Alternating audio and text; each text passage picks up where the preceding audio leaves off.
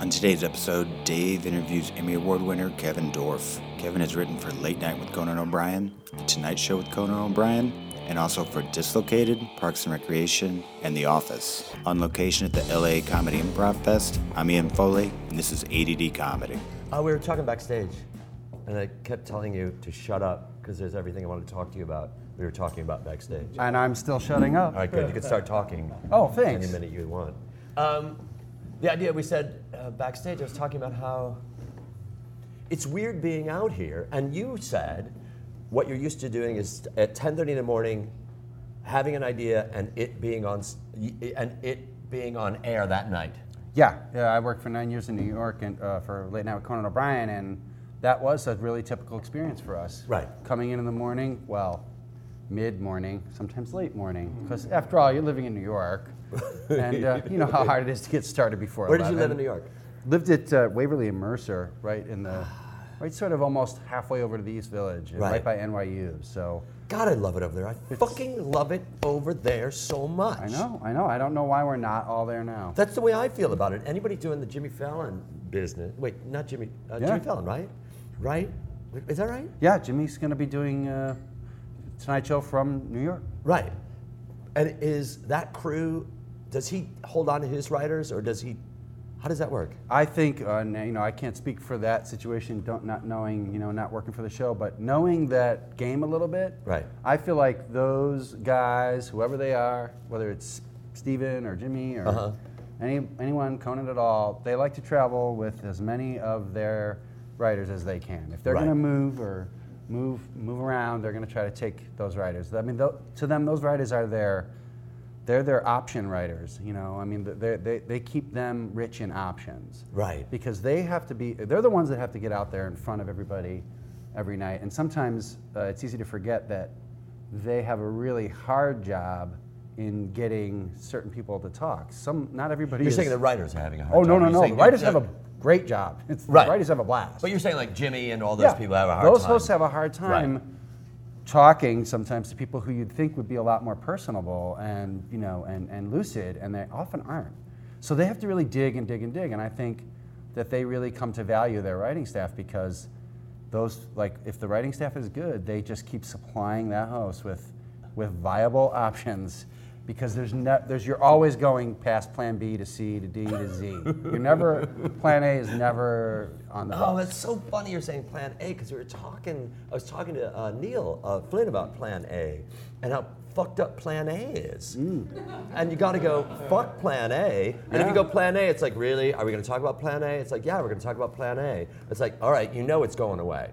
Plan A, the first thing to go is Plan A. Yeah, I think thought you were leaving right now. I thought you were gonna get up and go, Plan A. I'm Plan A. You're not you're Plan B. Right. So, I think that's the first casualty of every career is valuing, and investing in Plan A. Of course you should have it. Just have it. But did you have get it? ready to go. Yeah, of course you had it.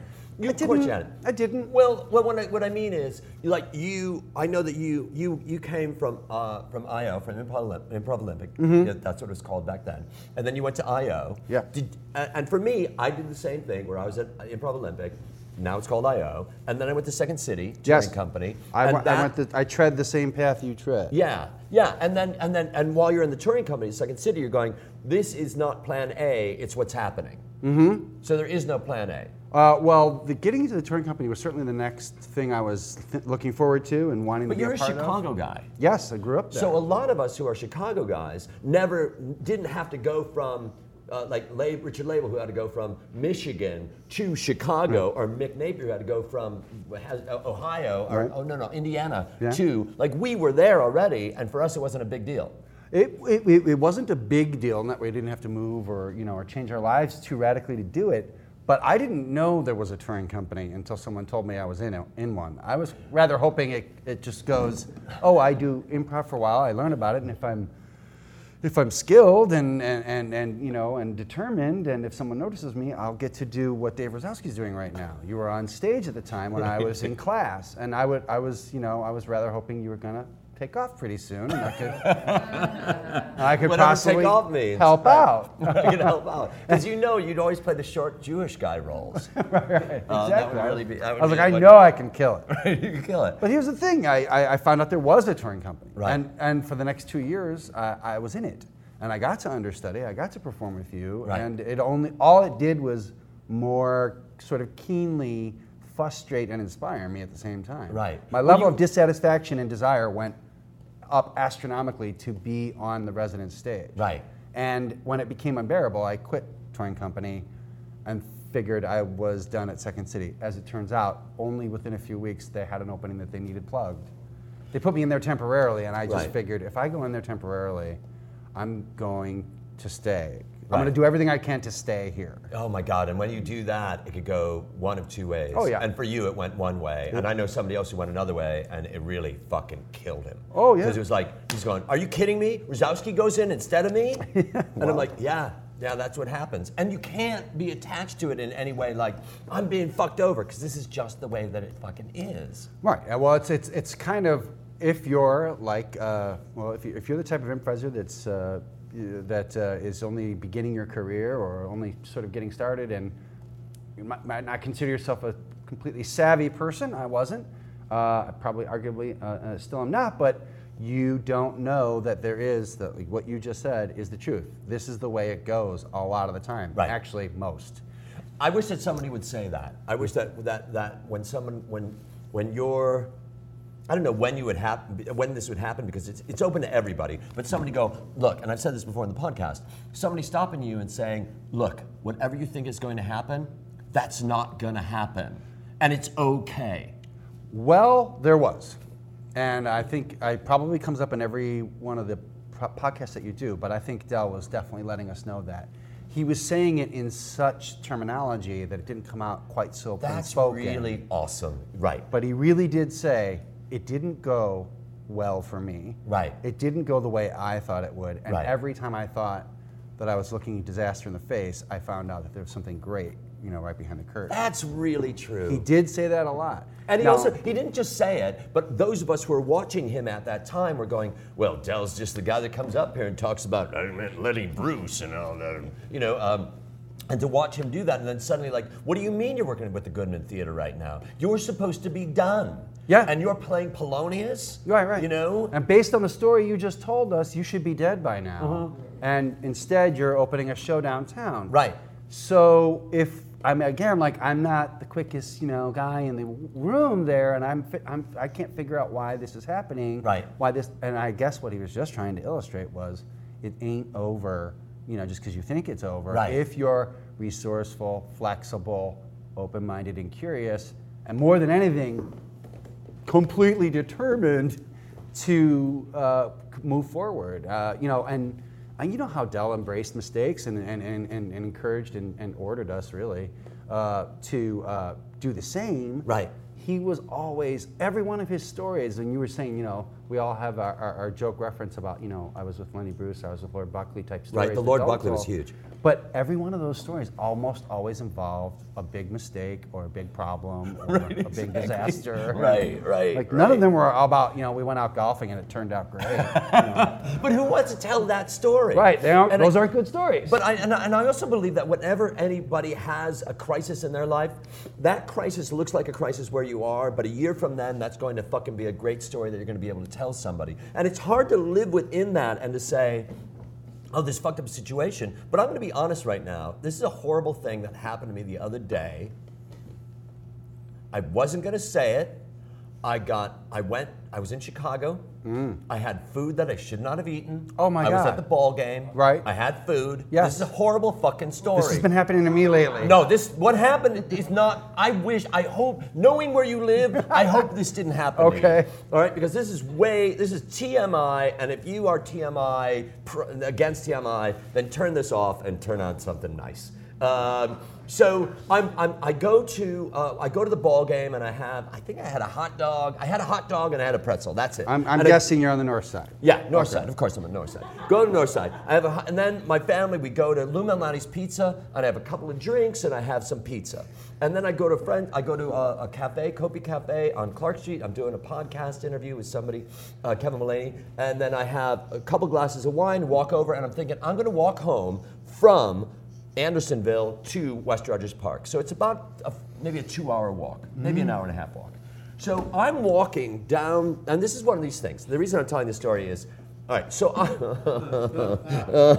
I'm walking, and suddenly my stomach does this. And it's that feeling of, dude, and you go, can I make it? And you go, you gotta make it. And just breathe through it, and it's a great opportunity for you to breathe through it. I'm telling this story. So I'm walking down Pratt, and my stomach goes, no. Yes, Kevin. Yeah, it happened. Yes, right there. I had to find a little backyard, and I had to shit in someone's backyard. and it was like, God damn it. Okay, all right. And I'm sober, and I'm shitting on someone's tree in their yard. Now I look at that and I go, and I'm so present to these kind of stories. And first off, my first thought is, there's one guy that I always have to call if I shit my pants or I piss my pants or I vomit in the car. There's one guy. Rich Label. No. But Rich Label is a guy that he and I have a thing that we talk about where we always say duty, wherever it's going to be. Okay. So anyway, so I do that and I'm like, just walk home. With your cheeks as tight as they can. And I walk away and immediately a cop car drives by. If he was there a second earlier, that would have been a different story. Oh, yeah. But here's the thing. I look at that story and I don't say, God, I wish that didn't happen. I look at that story and I say, that happened. Mm-hmm. And if you want to look at things in your life and go, that was a bad experience, or if you want to look at things in your life and go, that was an experience, and Del's stories they never were, we played golf and it was great. It was more like, whatever that was. And I love those stories. And I think that we all get the opportunity to look at things that happen in our lives and go, okay, I can look at that as a bad thing or I can look at that as a good thing. And your story, has a component of what a lot of Del stories often did, and it was always this idea of, in a moment of humiliation, what is the dignified move? I always kind of felt like that was a big message of his. I do recall him telling us his metaphor about, or relating to us a metaphor about diving off a high dive and finding out there's no water in the pool. Mm-hmm. This is a very bad, I'm not doing as theatrically as Del would have done it, but to paraphrase, he said, when you're diving off the high dive and you get to that third turn or whatever it is on the way down, and you notice that there's no water in the pool, whatever you do, hold form. And I've applied that and thought about that and contemplated that for many years now, probably 20 years. And this is from a guy that knew failure firsthand, that knew setbacks. You knew, or are you talking about Del? Oh, Del. Right.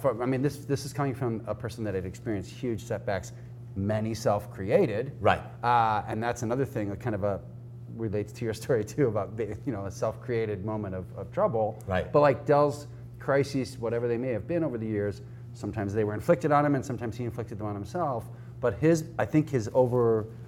one of the most stronger message, especially from that high dive metaphor, was in that moment of staring disaster in the face, just hold form. The last thing you have is your dignity. Don't let it go. It's free. Right. So, right. You can't, you had to do what you had to do in that person's yard. Right. Oh, and by the way, it was a horrible rainstorm the next night. So all that was cleaned up. It was all cleaned up. And that was the thing that I was looking at going, someone's going, fucking rain. I'm like, thank God for rain. Because then I'll still have my dignity and nobody has to go, mowing the lawn going, what? Right. See? What? Nature bats last. Exactly. Always nature bats last. And in that case, nature batted cleanup. See what I did there? So, but Del's story, he had a story about, putting coleslaw in his underwear in order to be again, when he was playing some part. Yep. But he also there was a story about Del that Carl Gottlieb told about when he was in San Francisco and people were downstairs and they were listening to Del walk around upstairs. They lived below him, and they would hear Del walking around, and they're going, and they would hear him tumble, and it's like walking around, then hear him tumble, and they all went up, and they're like, what's going on? And he's like, I found the magic spot. I found the spot on the floor that takes you to this other plane. And they watch him walk around like, and fall down. They're like, what the fuck is going on? And what they noticed was there was a frayed electric cord, and he kept stepping on it, Right. and that's what's making him go and falling down. But that story is so beautiful because it says so much about Del. Right. What his neighbors saw as faulty wiring, he thought was a portal to another plane of existence. Right. And I don't know that he was wrong. Right. I just think it was his encouragement to me at a young age. I met Del when I was 22, so it was his encouragement towards me, not me personally, but to all of us, to say, not only do I, he was saying, look at things from a completely skewed angle, and I almost intentionally invert the photo when I invert the painting when I come in for that reason. Right. He likes to turn things upside down. But he said, why don't you do it too? And it went sort of as we progressed with him in class, it went from a sort of quality of why don't you try to, I'm waiting. Right. And now and now I'm getting pissed off because you're not. Oh my God. And he would get mad eventually when he was like, you're not going far enough. You're not looking at things. You're not turning that painting upside down and at least considering it. And that kind of was what used to piss him off a little bit. I forgot all about that, and I'm so glad you reminded me, because I remember him yelling at me saying, stop playing characters and play yourself. And I'm like, but I'm used to playing characters. He's like, no. And at first I was like, what am I going to do? And then after a while I realized he's asking me, and this is what I teach and this is what I direct, he is essentially, in his hardened, cold way, being a midwife to my voice. Yes. He is asking me, do it, say it, go and do it. Yeah. Because if you don't, I'm disappointing, you're disappointing me, but ultimately you have to know that you're missing out on an opportunity to find out another facet of who it is that you are. Absolutely, and he's encouraging you to do something way outside your comfort zone. Right. And he wants you to do it. He wants you to do it here where we're around.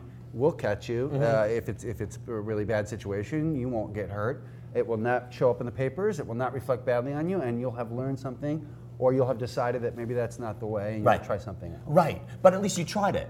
Because we would do fucked up stuff like 2 heralds at one time. Right. Where we'd have 12 people on one side of the stage and 12 people on another side of the stage, and we do simultaneous heralds, and you go, this is cacophonous. And what you realized about that was, it's cacophonous. Yes, well, That's your takeaway. It's like, that's a lot it of is, sound. but you were listening like a motherfucker. No, clearly listening like a motherfucker, and also saying, okay, in the grand scheme of things, at first you're like, I can't hear, and then it forces you, I can't listen, and then it forces you to listen on a different level. And the moment that you're forced to listen on a different level, then everything from that moment forward is changed. In the artist, in the actor, in what you became a writer, but also as an actor as well. Yeah, I mean, I don't often know. I'm not often aware of what I'm using from that period when I'm using it until later, and I feel like there's a perversity that was encouraged by Del, a perversity to go against direction, which is a really bad idea if you're going to be a professional writer or actor, because you do get a bit of direction, and if you fight against all of it, Right.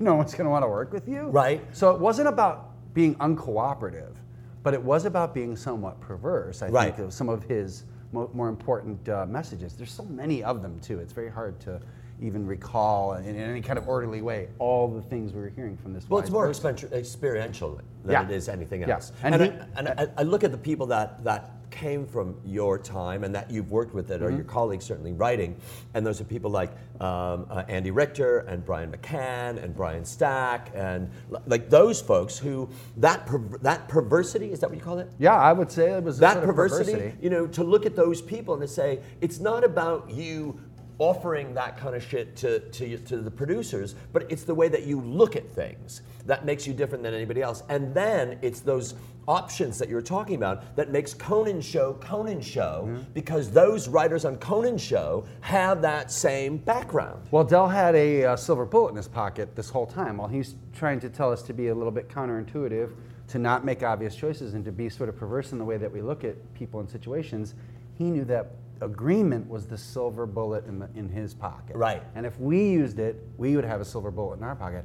You and I can disagree completely about everything we think, but using agreement in an improv scene, we're going to have a successful scene. Oh, God. And he really hammered that home. Right, and I really wonder, like nowadays, people, because there's a mural on the wall right here of a guy, and I think a lot of people go, oh, who's that guy? And it's like, that's fucking Del. Right. And I don't want to make him necessarily like a cult of personality. Yeah. But there is an underlying flavor to everything that happens here. And I look at someone like James Grace, who's carrying the torch here, and I look at all these other teachers that are here that have worked with Del and have that sensibility, and now we're going, okay, this is how it's done, and we're also encouraging people to fuck up.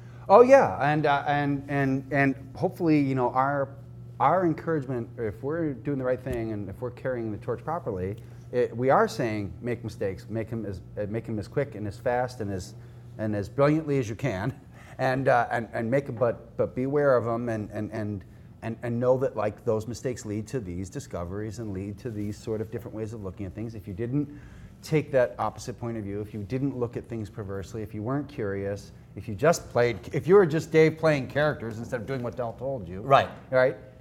You would have missed out on all of these other ways of doing things. I all these love what you said opportunities. about being curious, because I think being curious is such a major part of what it is that we do, and I think that that's something that I learned not just with Del, but also at Second City, and working with people at Second City, working with Martin DeMott, and working with Del, because certainly, I've talked about this in the podcast before, that Del was always asking you what book you're reading, or what French film you saw, and that kind of thing. And if you want, for a while there, you can go, I don't know, but even if you don't know, it makes you go, oh, there's another book that I can watch, that I can read. There's something else that I can do, and Yes. it's a game changer. Well, it is, and he never ever started a class without telling us what film he had just seen, what book he was reading. He was always reading more than one at a time. Right. And he was always referencing some sort of something that had caught his attention recently. Right. And sometimes it was something really kind of ephemeral or vapid or dumb, or just something silly that was going on. Right. You know, the Cubs are in first place type thing. It might be a little bit trivial, but he would like talk about it till he got, because the first part of Del's class was usually sort of a Delalogue, as Right. he called it. And he would get to a point when he'd spin through the trivial details of this stuff that was on his mind, and then he would come to this conclusion or tie it to another bit more profound thing that he'd been talking about recently or last week. And you'd see a trivial topic or a silly thing synthesized with a more profound thing and go, any real place that you want to step off from, any topic you wish to just embark upon, will lead you to something primary, important, or special. Right. If you give it time and you let these things play. Right.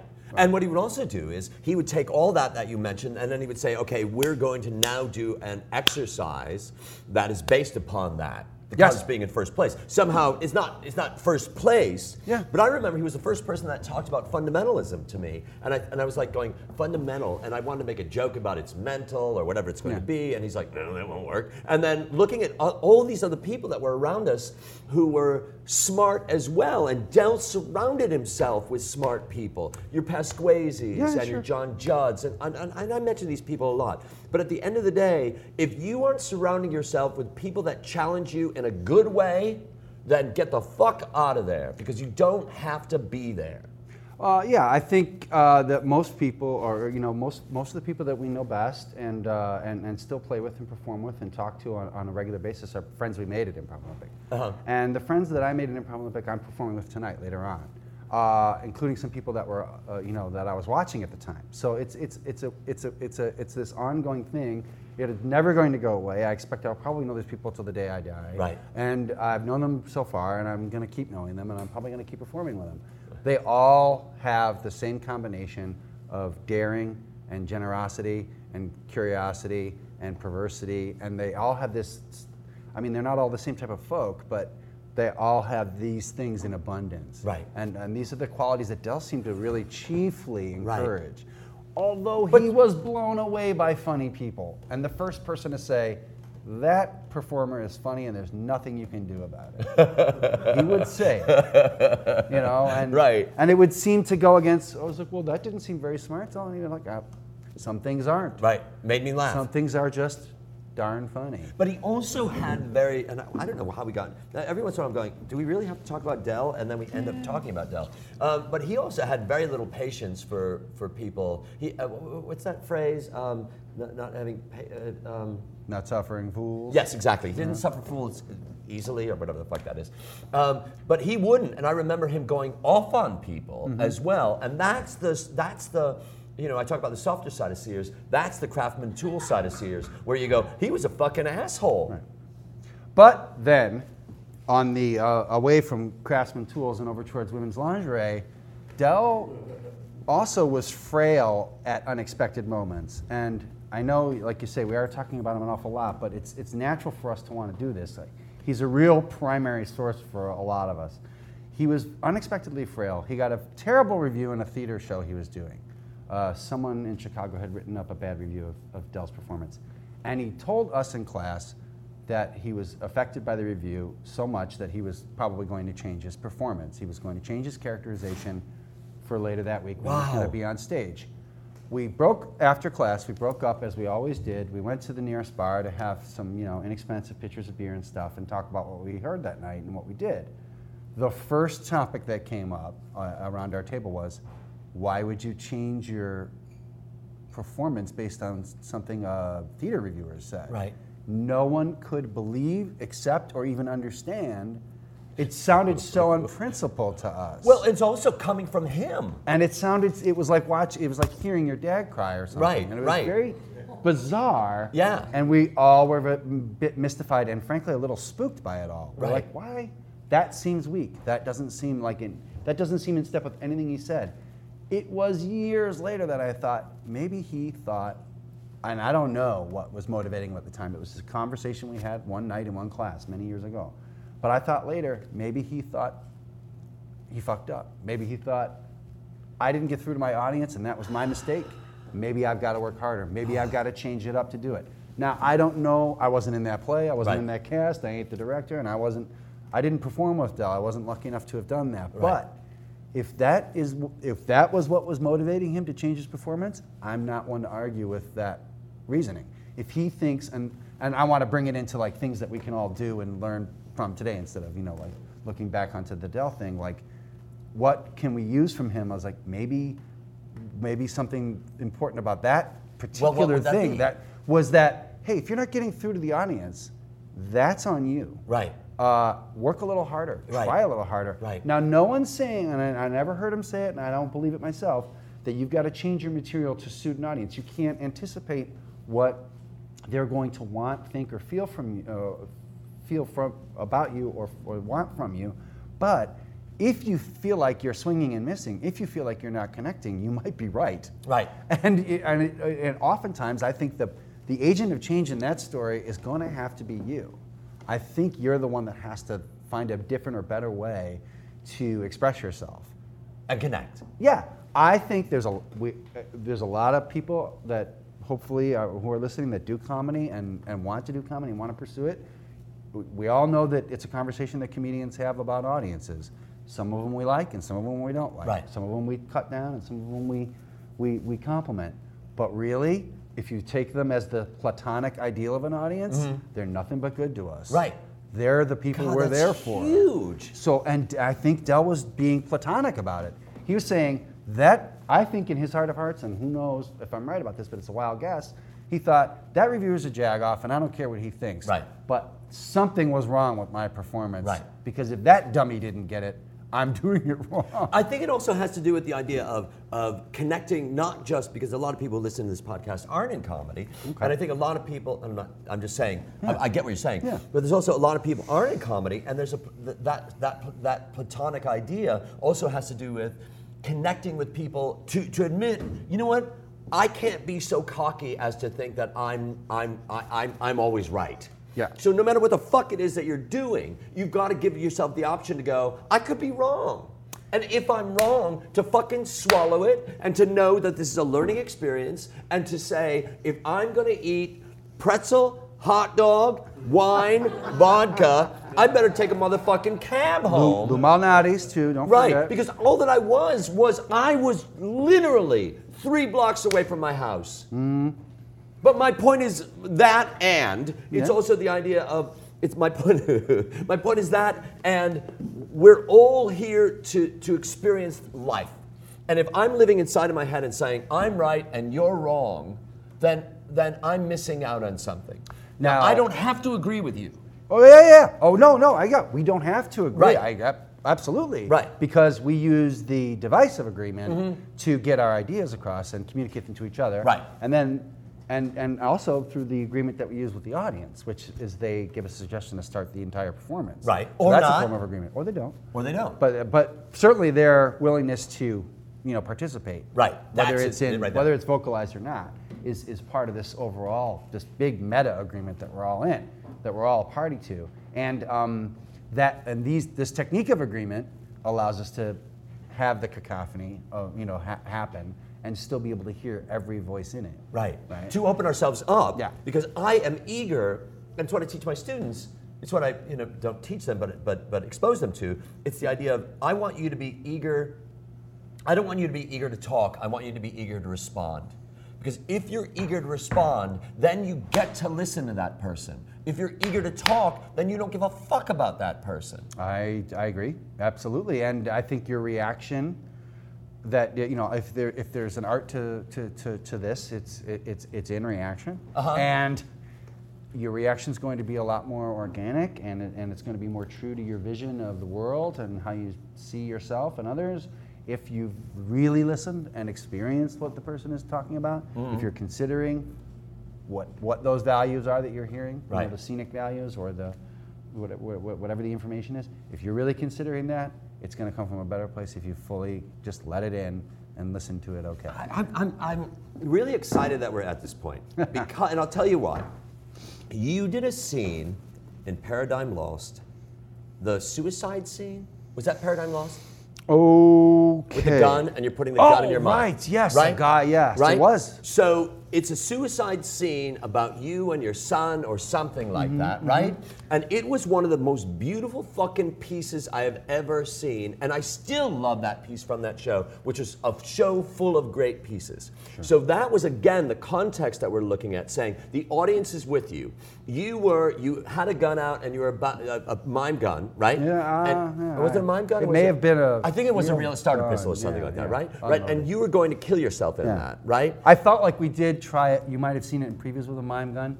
We ended up going to starter pistol so it would play better. Got it. I think I saw it. I saw it in a 3-camera deal. Yeah. But the piece itself was so on the edge, and at the end, it was really edge. And at the end of this, it was like your character resolved not to kill yourself. Yes.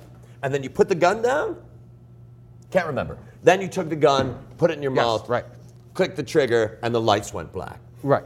Kevin, that was one of the most beautiful scenes I have ever seen at Second City. Played out so simply and so lovely. And I hope that you look back on that scene and and feel proud about that thing. Yeah, I haven't thought of it in quite a long time. Now you're bringing it up, and it is coming back to me pretty much in a rush. There isn't much about that show that I can't look back on with a lot of pride. Even the parts I wasn't in. Right. Because that show was so collaborative. It was directed so well by Mick Napier. We had such a fine cast, and it was just a really great moment, a really great run of luck there, 12, 14 weeks, whatever it took to put it up. And we got to run this thing, and it had a great effect on people. Right. It's phenomenal to hear a compliment on that 14 or 18 or how many years. Well, I've been out here for 18 or 19 years, so I mean, it could have been during that time. Right. But that's talking about the collaborative process. That's talking about opening yourself up. That's also talking about how everybody is working towards one particular goal, and also for you not to be afraid that you're doing a suicide scene. Yeah, actually, I kind of did throw it off me for a second. I probably should circle around to me. Right. I had right around then. I had just lost a parent. Yes. And I was going through a miserable grieving process. There's so much of my most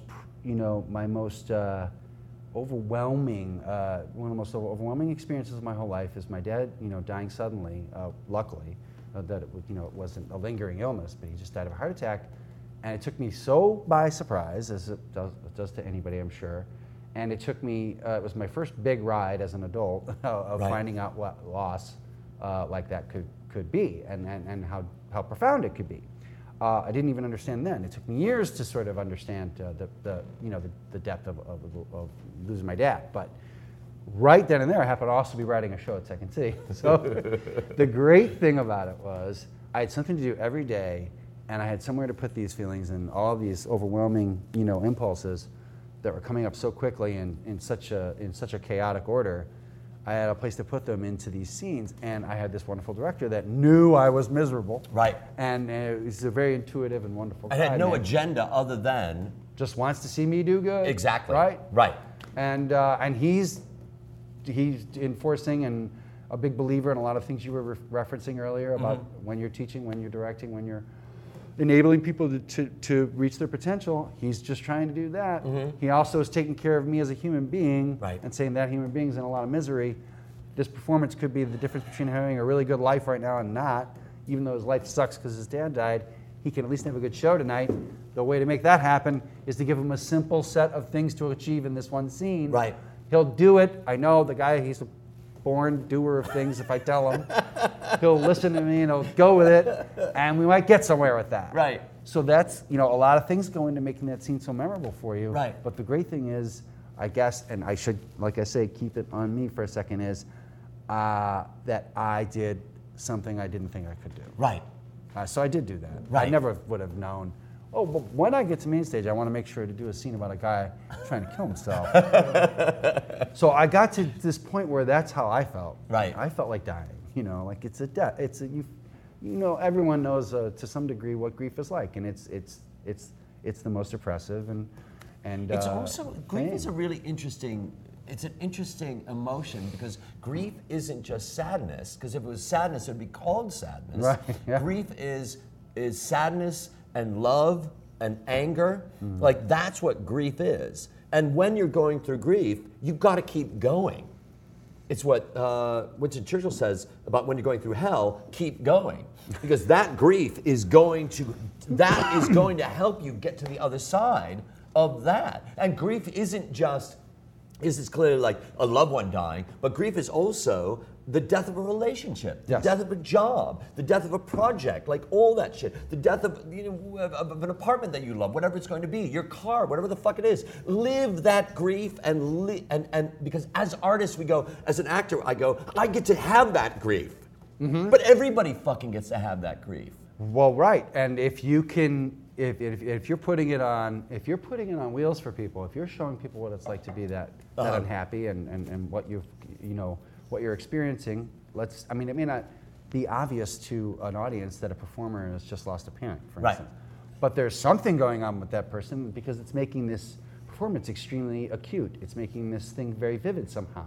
There's something that's driving this performer right now. It might have been actually a breakup or a car getting towed. It could be any of.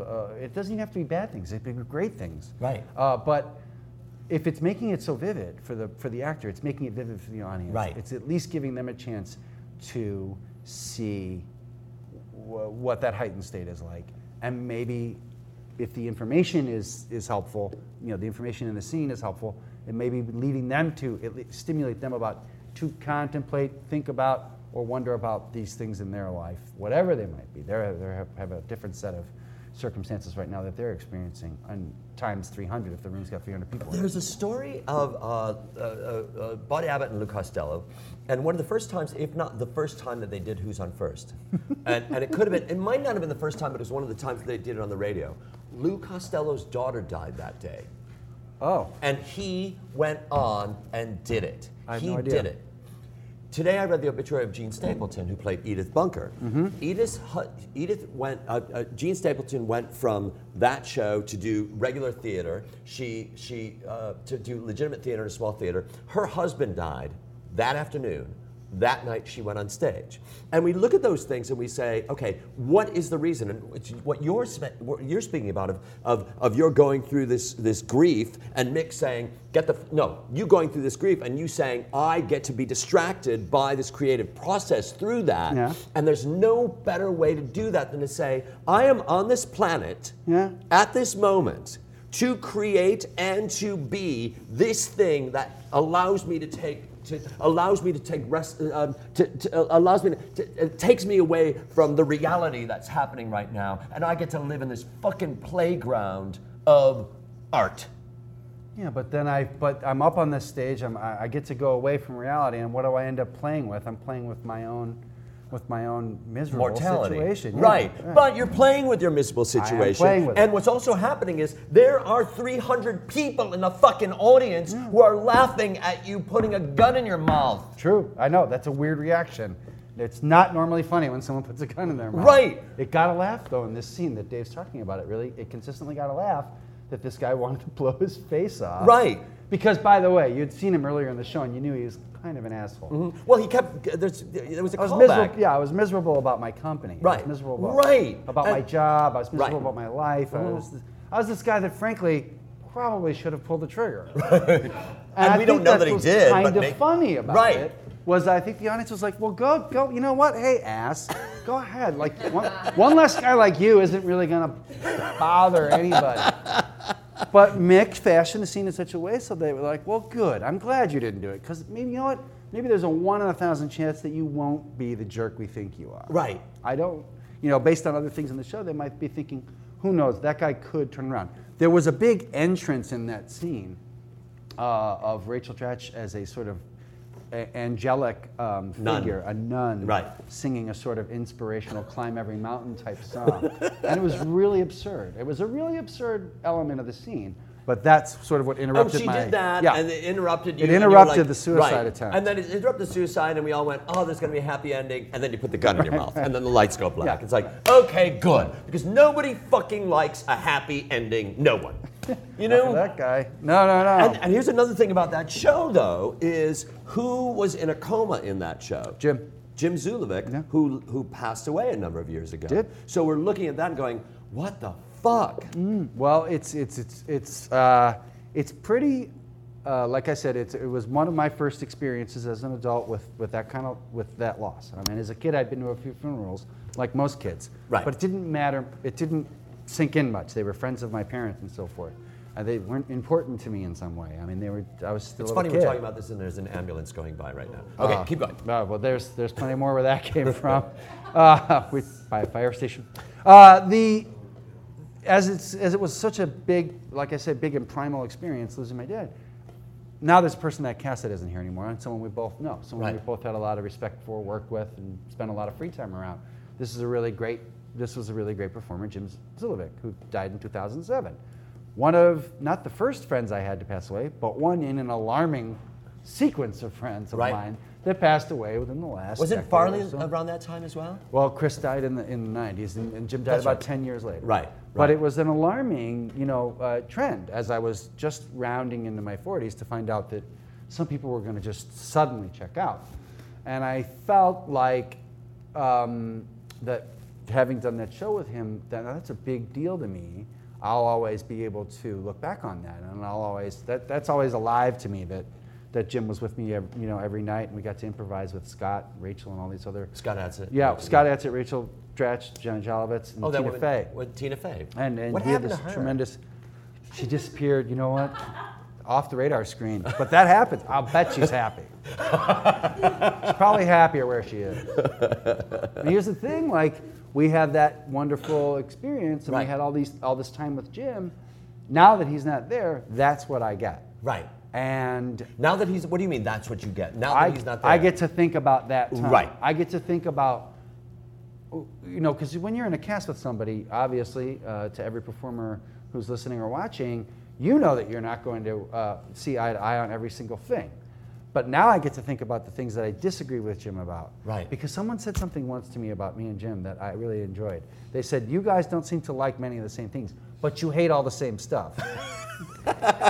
So I thought that made us a good Is that scene agree partners. to disagree? Yeah. Is that agree to disagree? That made us pretty good scene partners. And now I get to think about some of the things that we didn't like quite the same way. Right. And I get a lot more out of knowing Jim that way now that he's gone, because it's not a one-sided conversation. Right. But I vividly recall the things that he liked and didn't like. He was always opinionated. Oh my God! Easy to that fucker liked to drink remember. too. Oh. I remember going to Chicago and it was like last call for alcohol. Like Jim, we got to go. It's like no, we don't have to go. No. And then so the bar closed. It was around the Gold Coast, and the bar closed, and we got to hang out. And then Seika, the porn star, came in. Do you remember his relationship with Seika, Yes, the porn star? he's good friends with her. Yeah, good friends with her, and we hung out the entire night.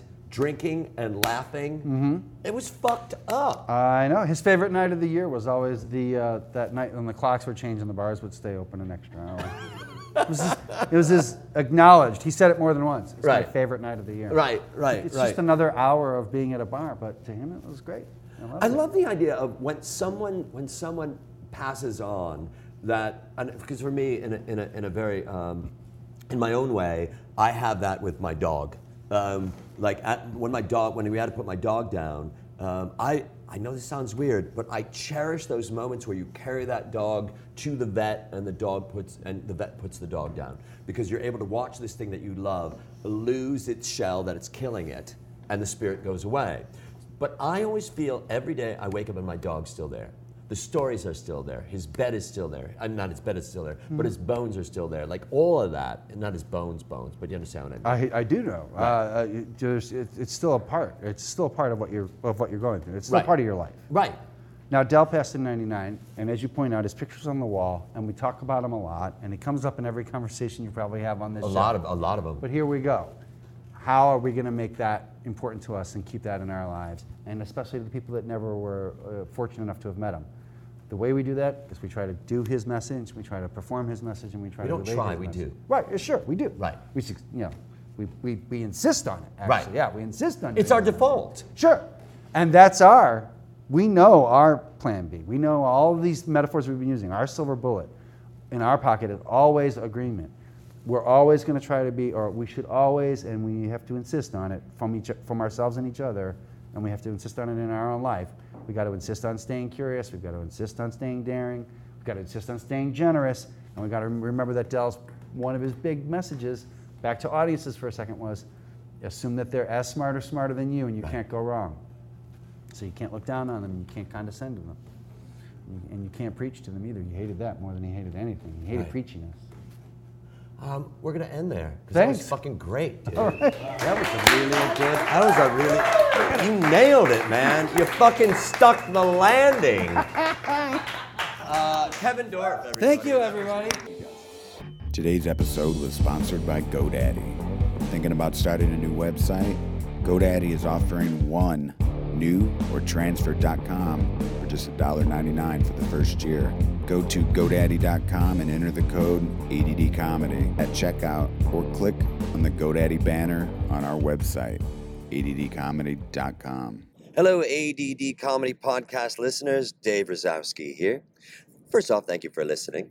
We really appreciate it. And second off, if you've ever wanted to take a class with me but thought, gosh, I don't think I'll ever be around where David is, know that you can now take the virtual class at iActing. Just check our website out, and there's a link there. Click on that link, and that will set you up. You got to do a little hunting, but I think that it's well worth it. We'll hear you in your ears. Bye. Thank you for listening to the ADD Comedy Podcast. For Dave Razowski, I'm Ian Foley. For more information on ADD Comedy, you can visit our website at www.theaddcomedytour.com. You can also follow us on Twitter at ADDComedyPod. If you're in the Los Angeles area and you're interested in taking a class with Dave, you can find that information at his website at www.davidrazowski.com. Sound services for the ADD Comedy Podcast was brought to you by Post Apocalyptic.